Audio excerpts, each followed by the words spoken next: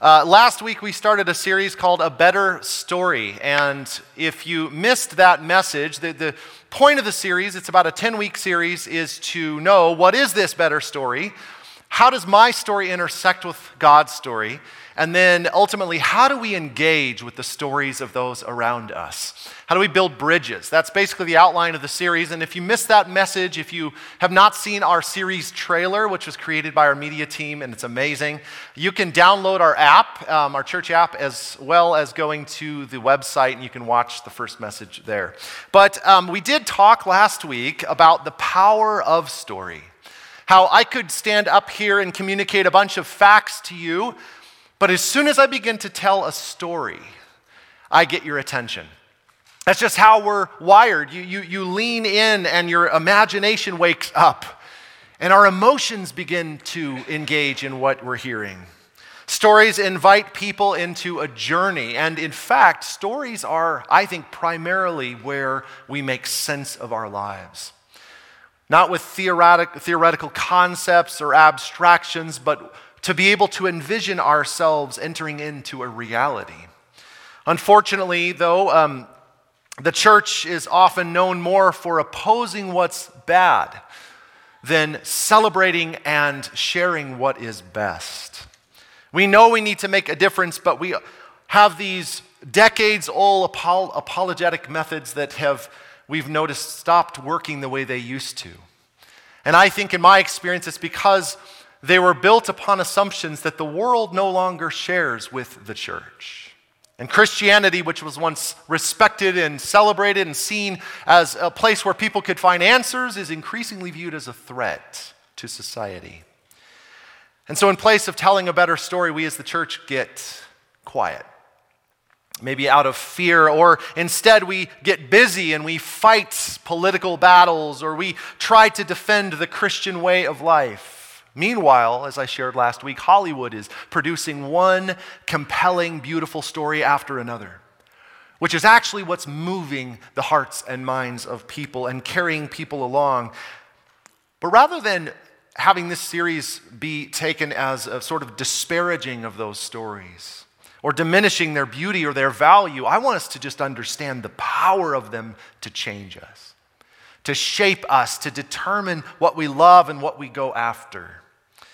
Because this series, on the one hand, we're going to have stories that have so much to be celebrated. And you're going to hear some of that this morning, these themes of redemption and sacrifice and stories of intimacy and love, which, by the way, are all borrowed from the Christian story.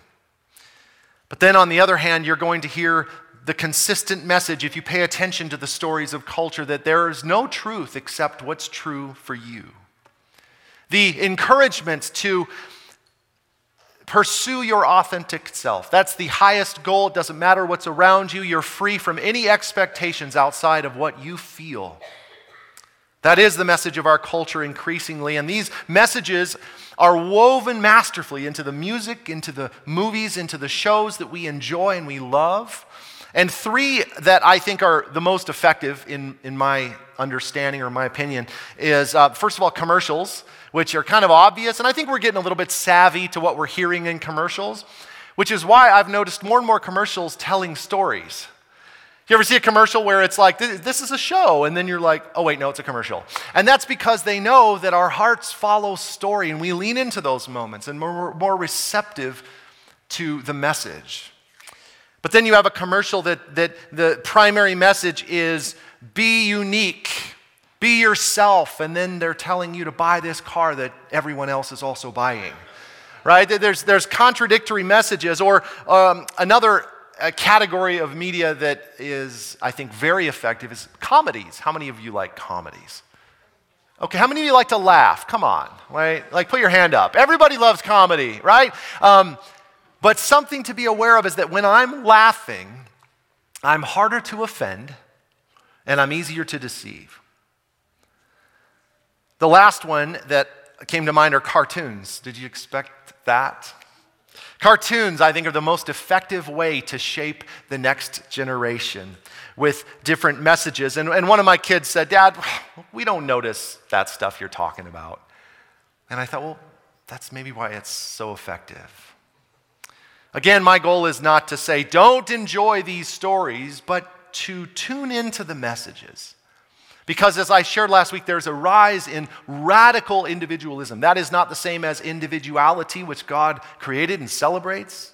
But where there used to be a balance between the individual's desires and what's good for the whole, now, if you question individual sovereignty, is what I would call it, with anything, sociological study of the negative impact of certain lifestyles. If you try to question or express any kind of concern, if you even point to biology, that no longer carries authority. Those all take a back seat to the moral quest to pursue whatever's true for you.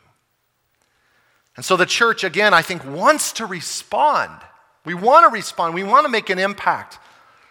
But we don't know how without being called haters, which, by the way, is what happens today if you disagree at all. It's tempting, as you hear this, to feel discouraged. Does anybody feel discouraged? It's natural to feel discouraged when you see this widening gap between the church and the world, and we start to ask, how in the world are we going to reach the culture? How are we going to reach people as the church? But something that is good news to me is that all these stories, for all their plot holes, for all of the unfulfilled promises, share so much in common with the Christian story. And sometimes we can, hear something when we're talking to somebody we don't agree with, and we're listening for that thing that we don't agree with, and then that flips this trigger of like, oh, you're the enemy.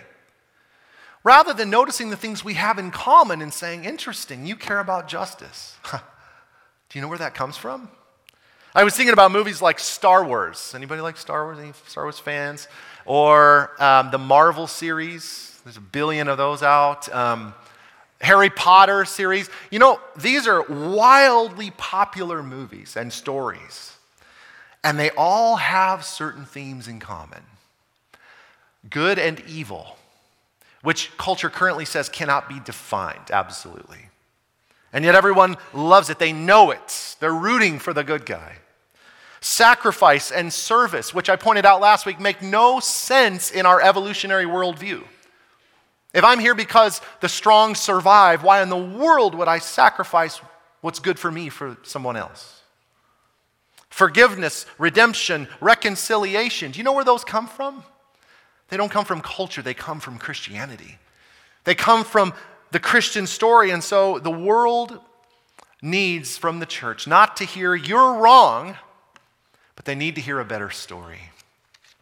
So one of the goals of this series, and hopefully I can ride this line between speaking directly to stuff going on in culture, which I know is going to tick some of you off. I'm sorry in advance. But also fostering a sense of empathy for the world that we often see as the enemy. To try to get into their world a little bit and understand people are just trying to make sense of their own story. We're all living in this confusing landscape of contradicting narratives, and I think we're affected by that more than we're willing to admit sometimes, even as Christians. Seeking many of the same things as the world, we all want to flourish, right? Asking some of the same questions of identity and purpose and where do I fit? Where do I belong? The difference, though, sadly, is the world is left trying to find answers in a depressingly hopeless worldview that's not even asking the right questions. And it reminded me, as I was preparing for this series, of a puzzle. How many of you like puzzles? Like puzzles? So this gets to the prop, right? Okay.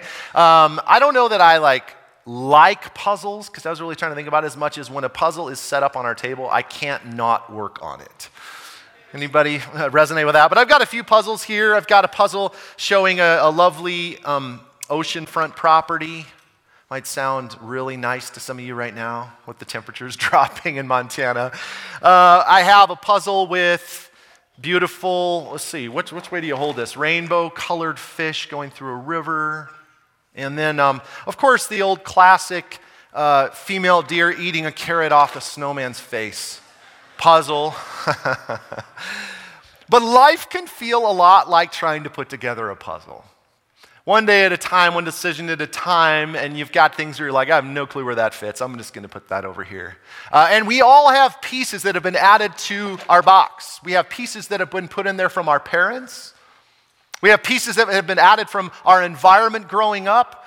Those of you who have gone to maybe higher education or even any education have pieces put in your box in those seasons. And depending on where you went to school, those pieces can be really different. Sadly, traumatic experiences, things that happen to us, become part of this picture, whether we want it to or not. And then, of course, there's what I think of as the frame and the outline of the puzzle, which is your worldview. How do you make sense of all of this? Where does this fit in the picture? And that's what the worldview is. You ask yourself, who am I? Why am I here? What is all this for? Where is this headed? But as hard as it can be to assemble a puzzle, how many of you have ever got to the end of the puzzle and you realize that there are pieces missing? How do you feel?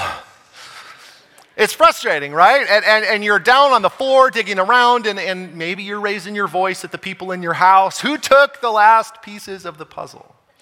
It's these moments in our lives where we look at the puzzle, we look at our lives and we say, I know something should be here, but I never got it. Maybe that was affection from a parent.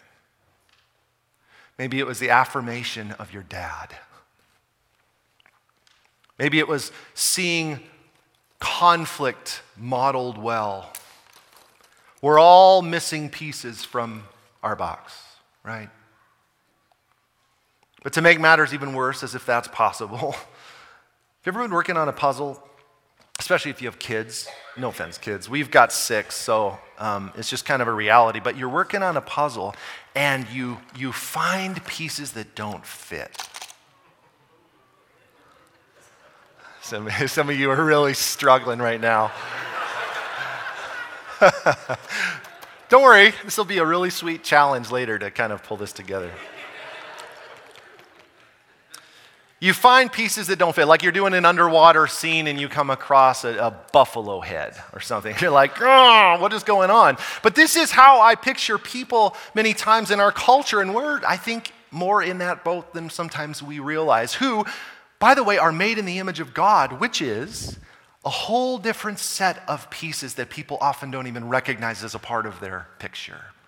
Notice how for the image of God I chose the oceanfront property. But I was going to mix all these 3 together, and I knew some of you it would lose your mind. So I'm going to spare you that. You just envision it, right? But we're made in the image of God, but then we are told overwhelmingly, there is no God. You are it. And then the worldview behind that says you are an accident of nature, therefore there is no logical basis for purpose, and yet people constantly feel this desire to pursue and find purpose. And then there's even cultural pressure to pursue these things like saving the planet or solving world hunger or helping the marginalized, which again doesn't even fit with the worldview they've been given. And then when it comes to the value of life, we have dramatically contradicting narratives, where we as a culture can spend millions of dollars saving a whale or relocating a giraffe, where at the same time 73 million babies a year lose their lives in the world to the ones who have sworn to protect life. 73 million, if you're doing the math, which probably none of you are, but 200,000 today in the world. Friends, this is not about the science. As I've talked to people and engaged with them on this, you only follow the science when it's convenient for your argument. We know they're human babies. It's about the quote I shared last week that what the heart loves or wants, the will chooses and the mind finds a way to justify.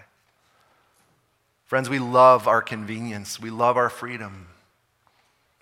But again, even as I lean into these moments, I think as the church, we can, there's this angstiness, or maybe you're not in the church and you're like, dude, this guy's way off.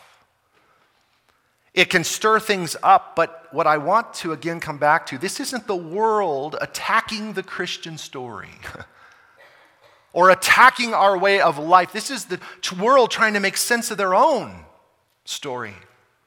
trying to have things work in a world that is desperately broken.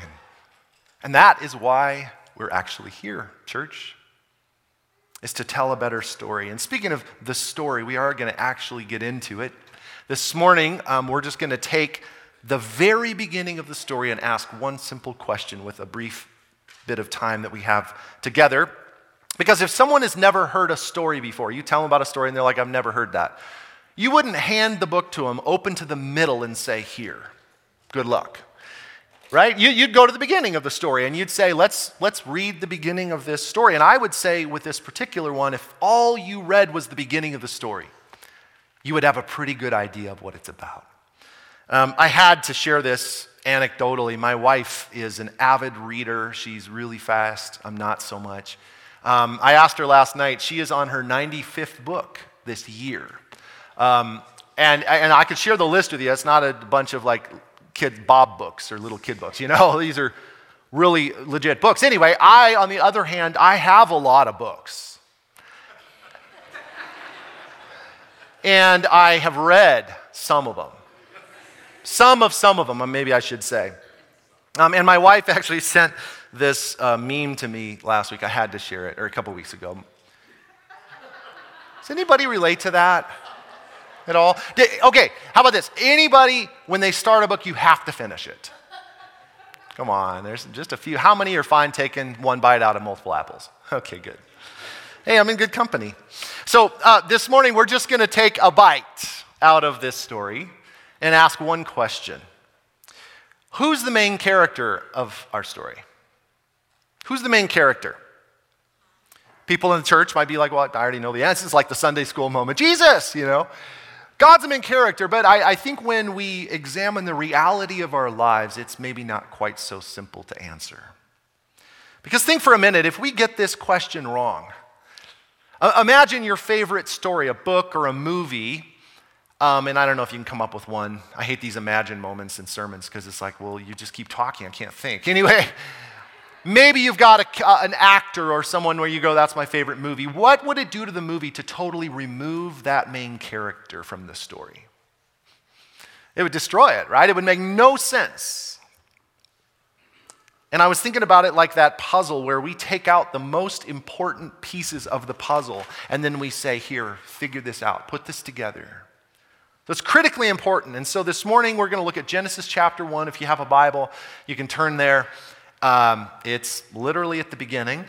So if you don't have a Bible, you can grab one of those Bibles in the seat back in front of you. Don't worry, I'm going to pick all these puzzle pieces up later. But open up to Genesis 1. We're just going to look at the first 5 verses answering this question. Who's the main character? Would you pray with me as you're turning there? God, we thank you. Thank you for your humor, that you are a God who laughs and loves, but also who grieves the brokenness. God, I pray as your church who as sometimes can just be known as sort of these people who have the answers, and we're telling the answers, and we're trying to get people to agree with the answers, God, but sometimes the heart of Jesus is lost. I pray that, God, we would not separate truth from grace or grace from truth, but that we could hold those together perfectly as you, Jesus, so perfectly embody those qualities. I pray as we take a bite out of this story this morning, Lord, that we wouldn't just read a story and for many of us reread something we've read hundreds of times. I pray that by your Spirit you'd speak life. Open our hearts, God. Lead us in what you have for us today. In Jesus' name, amen. So Genesis 1, verse 1, appropriately says, in the beginning, God created the heavens and the earth. The earth was formless and empty, and darkness was over the face of the deep, the water. And the Spirit of God was hovering over the face of the waters. And God said, let there be light. And there was light. And God saw that the light was good, and God separated the light from the darkness. God called the light day, and the darkness he called night. And there was evening, and there was morning, the first day. That's all we're going to read this morning. The first bite of the story where we see abundant evidence right off the bat of the main character of our story. Something I found out this week I did not know previously is that God is referenced 31 times in the 31 verses of this first chapter. It is without question a God-focused chapter in a God-focused story. But I was also reflecting on the fact that in order to have a main character in a story, you don't just start the story with a character, you have to have some setting, right? Where is the main character? Like in a movie, you've got music fades up and typically on some scene, right? A hillside or an ocean view, or maybe it's some house in the middle of the field, but there's a setting and then you get some characters. An example of this, recently I was reading John Steinbeck's East of Eden, one of his novels, and in case you're wondering, I did finish it. I finished the book. But in this book, he spends the entire first chapter only on the setting. The Salinas Valley on the California coast. And he talks about the mountains, and he talks about the fields, and he talks about the flowers, and all the animals, and then he even talks about the sunshine before we even get to a character in chapter 2 of this story. But our story is different. It's unique because if I asked you, what's the setting of our story? You'd probably say, Earth, yeah, Earth. Or maybe the universe, right, if you want to think of it that way. But look again at verse 1. In the beginning, God. Not in the beginning, the heavens and the earth, and then the sun rose, and then God rode in on a horse, right? The reality is, friends, God himself is the setting of our story. And I was trying to think how to word this in a way that would be memorable but also not make our heads hurt. Earth is not the setting for God's story. God is the setting for Earth's story. Think about that. God is all in a way I can't comprehend. In a way we don't understand. And I think the closest we can come is something that Paul said to these religious men in the Greek city of Athens. He enters into the city and it's obvious these are a people who are trying to make sense of their story. And they're trying to find a better story. And the most obvious evidence of this is Paul comes in and there's this altar with an inscription on the altar. And the inscription said, "To the unknown God."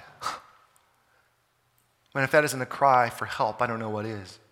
That's their way of saying, I know we're not here alone. I know this wasn't an accident, but I don't know who God is. And I need someone to tell me.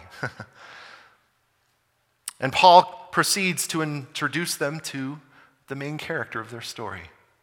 One of those lines in his introduction in verse 28 of Acts 17, he says, "In him, in God, we live and move and have our being." And now he's speaking to Greeks who just love this kind of stuff. They love philosophy. But it is fascinating that Paul does not say, because of him we live. Through him we live, which I would say are both true statements, but in him.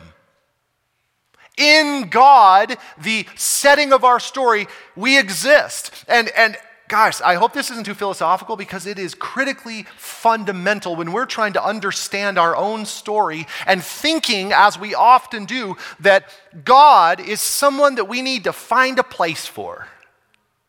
We need to, I probably should insert God into my story somewhere when the reality is you wouldn't have a story if it were not for God. God is the setting of our story, but who is this God? We're just going to look at a few things, 3 points this morning. In the beginning, it says God created. We'll learn in future weeks that God wasn't lonely. He was in perfect eternal relationship with himself. He didn't need any of this. He had no obligation or pressure to make any of this. It's because he is creative. Which, if you bring that down to our reality, what does creative mean? It means you have a vision for something that could be, and you have the ability and the resources to pull it off. That's literally how we've God in just about everything we see today. That's the story behind every song and every movie that's produced and every house that is built. There's a vision in the mind of a creator, and then it is carried out in reality. And what this shows us at the very beginning is that the Christian story, at the very least, is a better and more rational explanation for where we came from. It just is. And let me illustrate a little bit further. If I asked you to provide an example from our everyday lives of someone having a creative idea and it leading to something new, could you give me an example? Yes, right? Say yes. Yeah, thousands of examples. The pew, or what do you call that? What's the church? That's the churchy word. The seat you're sitting on. The phone in your pocket. The building that we're in. This, all of it is an illustration of the logical reality that something comes because of a creator and because of a creative vision, right? We know that. What if, though, I asked you to provide me an example of something that came from nothing by itself? We can't from our reality. And certainly not without previously existing materials or a creative vision. I saw a social media post a while back of this amazing butterfly, and I tried to find it, I couldn't, so I'll just tell you about it. Fantastic. It was so colorful. Amazing, not only because of its beauty, but because of the instinct. The butterfly could fly from this place to that place to that place and then find its way back, and then would have babies that would be born with the same instinct. And it's a really fascinating story. And the title of the story was A Miracle of Science, which, to be fair, is a contradiction, right? I get that it's clickbait, and I clicked on it, and I read it. But science doesn't perform miracles, right? But we're feeling the limits of what science can explain and going, oh gosh, this is amazing. We'll call it a miracle of science, right? But I scrolled down, and as I was reading the comments, I found one comment where somebody had the guts to say, isn't God amazing? And guys, the best way I can describe the comments that followed, why do I do this? Why do we do this? I don't know. The best way I can describe the comments is that you'd thought this person threatened to murder everyone's family. I mean, I'm not kidding. They were shamed back to where they came from. But you know what the Bible says? Every house is built by someone. Do you agree with that? It doesn't matter if you agree or not, it's true, right? Every house is built by someone, and the builder of all things is God. Basic logic. We don't have to think very hard about that. You see, if you walked into a house and you heard a group of people talking in the living room and you went in there and they were saying, how amazing are these nails? And this drywall and the paint, and how crazy is this that it all came from nothing and found its way together? And then if you just said, hey, it might be a builder. Who's the crazy one in that story? See, later in the book of Hebrews, it says, by faith we understand that the universe was created by the word of God, so that what is seen was not made out of things that are invisible. Now that in itself is a reality check, a humbling one, that every single one of us has faith. Every one of us believes by faith. The question is, who or what are you placing your faith in? But the story goes on. God created the heavens and the earth, and how was this earth? The earth was formless and void, or empty. Raise your hand if you have an unfinished project. Raise both hands if you have more. Okay, yeah, lots of unfinished projects. And I was thinking about this. Why would God, who has all of the power and the imagination and the vision and the resources in the universe, beyond the universe, why in the world would God create the world formless and empty? Unfinished. The only thing I can come up with is God loves story. I don't know why, but I resonate with that. I love story, and I think God loves story. Not just creating, in other words, and saying it's done, but the progression of his creative vision. And frankly, isn't that what we love about a good story? What's going to happen next? How many of you, if you're watching a movie, want someone to walk in and fast forward to the end? Nobody. Why not? You'll know the end, you can move on and save some time. No. Or there's a pre-recorded football game and you're trying to watch it and someone goes in, oh, did you hear that they won? Right? It ticks you off because we're made to enter into this journey of discovery. We were made for story. God models it in his own character in creation, formless and empty. And we're like, ooh, is that it? And he's like, no. Just wait. We're made for leaning into the unexpected, twists and turns and the tension and the resolution and the ups and the downs. Now, to be clear, not in our own stories, please. Right? We'll spend a whole week on that. Plot twists is what we'll call it. But it's a part of who we are. And listen, it's a part of how God works. How many of you have ever wanted God to fast forward? The other thing, though, about this unfinished moment, which I think is just beautiful, is it's the perfect opportunity for God to prove that formless and empty isn't a problem for God. In those places we feel disordered or chaotic or we're overcome with emptiness or we don't feel like we belong, all over and over in the Christian story, we see God never leaves us there. Whether it's the wilderness or a desolate place or whatever it's called, this is simply the backdrop which enables us to see what God is capable of. Story after story, the Israelites coming up against the Red Sea and being like, what? You brought us here to kill us? You think God knew what he was doing? Oops, I didn't know there was a sea there. God leads us to these places that feel formless and empty so he can prove to us what he's capable of. Because the story continues past formless and empty. It says that darkness, another experience we can relate to, was over the face of the deep, and the Spirit of God was hovering over the face of the waters. I picture like this buzzing. You know, you drive under a power line, it's like zzz, and you're just like, oh, there's like energy there. But again, God could have just fast forwarded this uncomfortable moment of empty, of unfinished. He could have removed the uncertainty and taken away the discomfort. But in these moments, God is hovering with power and with purpose, but also with timing to his purposes. And we see that timing arrive in verse 3. God said, what? Let there be light. And there was light. God's word meets God's spirit. Change happens. The first time, so he creates light. And one of the things we see here, not only is God creative, but God is committed to his creative work.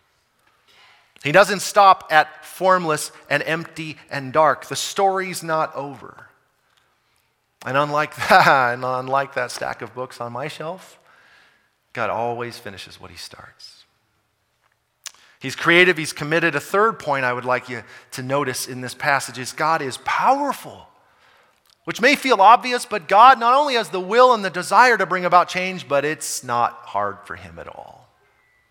He has the ability to fill our emptiness, to order the chaos. Maybe not all around us, but absolutely he promises, as Flynn shared so well this morning, to address that going on in us. To light up the darkness. God can do this. And then after this initial stroke on the canvas of creation, let there be lights. Verse 4 says, God saw that the light was what? Good. The first value statement in the entire Bible. God made light, and notice he doesn't say, this will do. He said, this is good. Meaning, that word means pleasing, fun, beautiful. Who's on board with that? The light is good. See, God didn't create a world, friends, that would work. He created a world filled with wonder. He wasn't trying to conserve his resources or expedite the process. He spared no expense, and he enjoyed every single moment of creation. And it might be obvious from the Bible if you've read any of it, but the reason the light is good, the reason every other day says God saw that it was good, why? Because God is good. Because God is beautiful. Because God is creative and fun and loves things. Every single time I was thinking of examples of this where I just picture God smiling. Every time a scientist discovers a new insect or a species. Every time a flower is discovered where there's a color combination you've never seen before. Every new advance in technology using materials God's provided us with. Or every time he manages to make yet another human being that's totally unique from the previous 100 billion or so that have lived. God loves this. I read recently something that blew my mind, that only 10%, we've only discovered 10% of the species on the planet. I had to verify that. I was like, no way, 10% is the estimate. I don't know how they get to that estimate. Every year, we discover another 200 new species on the planet. Did you know that?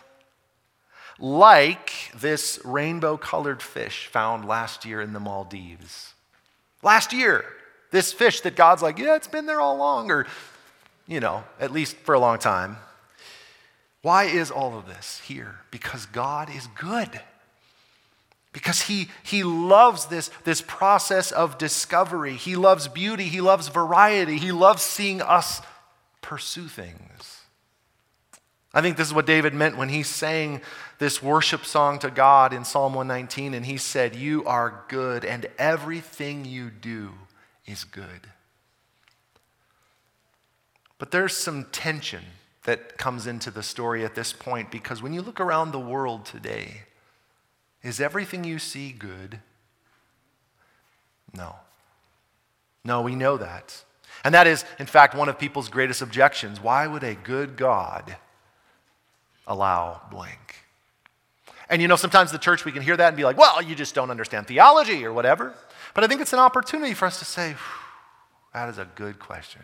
And it's a hard one. It's a valid question. You say God is good, I see this. Those don't match up. And we're going to talk about that in future weeks, the puzzle, if you will, of God's goodness and our rebellion. But as we close this morning, I want to end with a simple question taken from this initial bite of our story. And it's simply this: who is the main character of your story?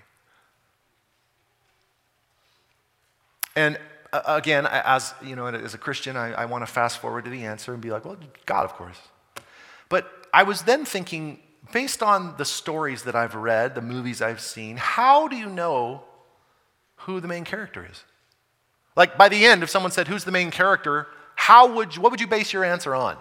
I thought of three things. There's probably more, but one of them is the main character is the most visible, gets the most attention in the story. Is that God for you? The main character is also the most influential in shaping the narrative, and typically through his or her words, directing the action, and people hear what they say and respond or don't respond, but that's the centerpiece. Who is that for you, shaping your story with their words? The main character is often, maybe not always, but often and usually played by someone who is known and loved. And people often go to the movies to see that movie just because of that character, because of that actor. And so my question is, who holds that place in your heart? Is it God? Is it your spouse? Is it a child? Maybe it's not a who, it's a what. Maybe the main character of your story is your job.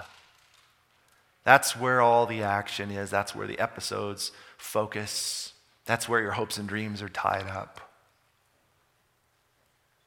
Maybe we could all, on some level, admit it's more often than not me. Would you pray with me? Lord, we read in your word that the heart is deceitful, that it can tell us something that feels right, but is actually leading us away from what's right. But then in the very next line, you, God, speak up and say, I search the heart and I know the mind. This isn't hard for you, God, and so we pray, not that we would be able to sort all this out or answer these questions, but that we could open up our hands and our hearts and say, Lord, search me. Know me. Lord, remind us of your goodness and your love and your commitment to your creative work in us. And God, as hard as it can be, reveal any offensive way in us and lead us in your everlasting way. Amen.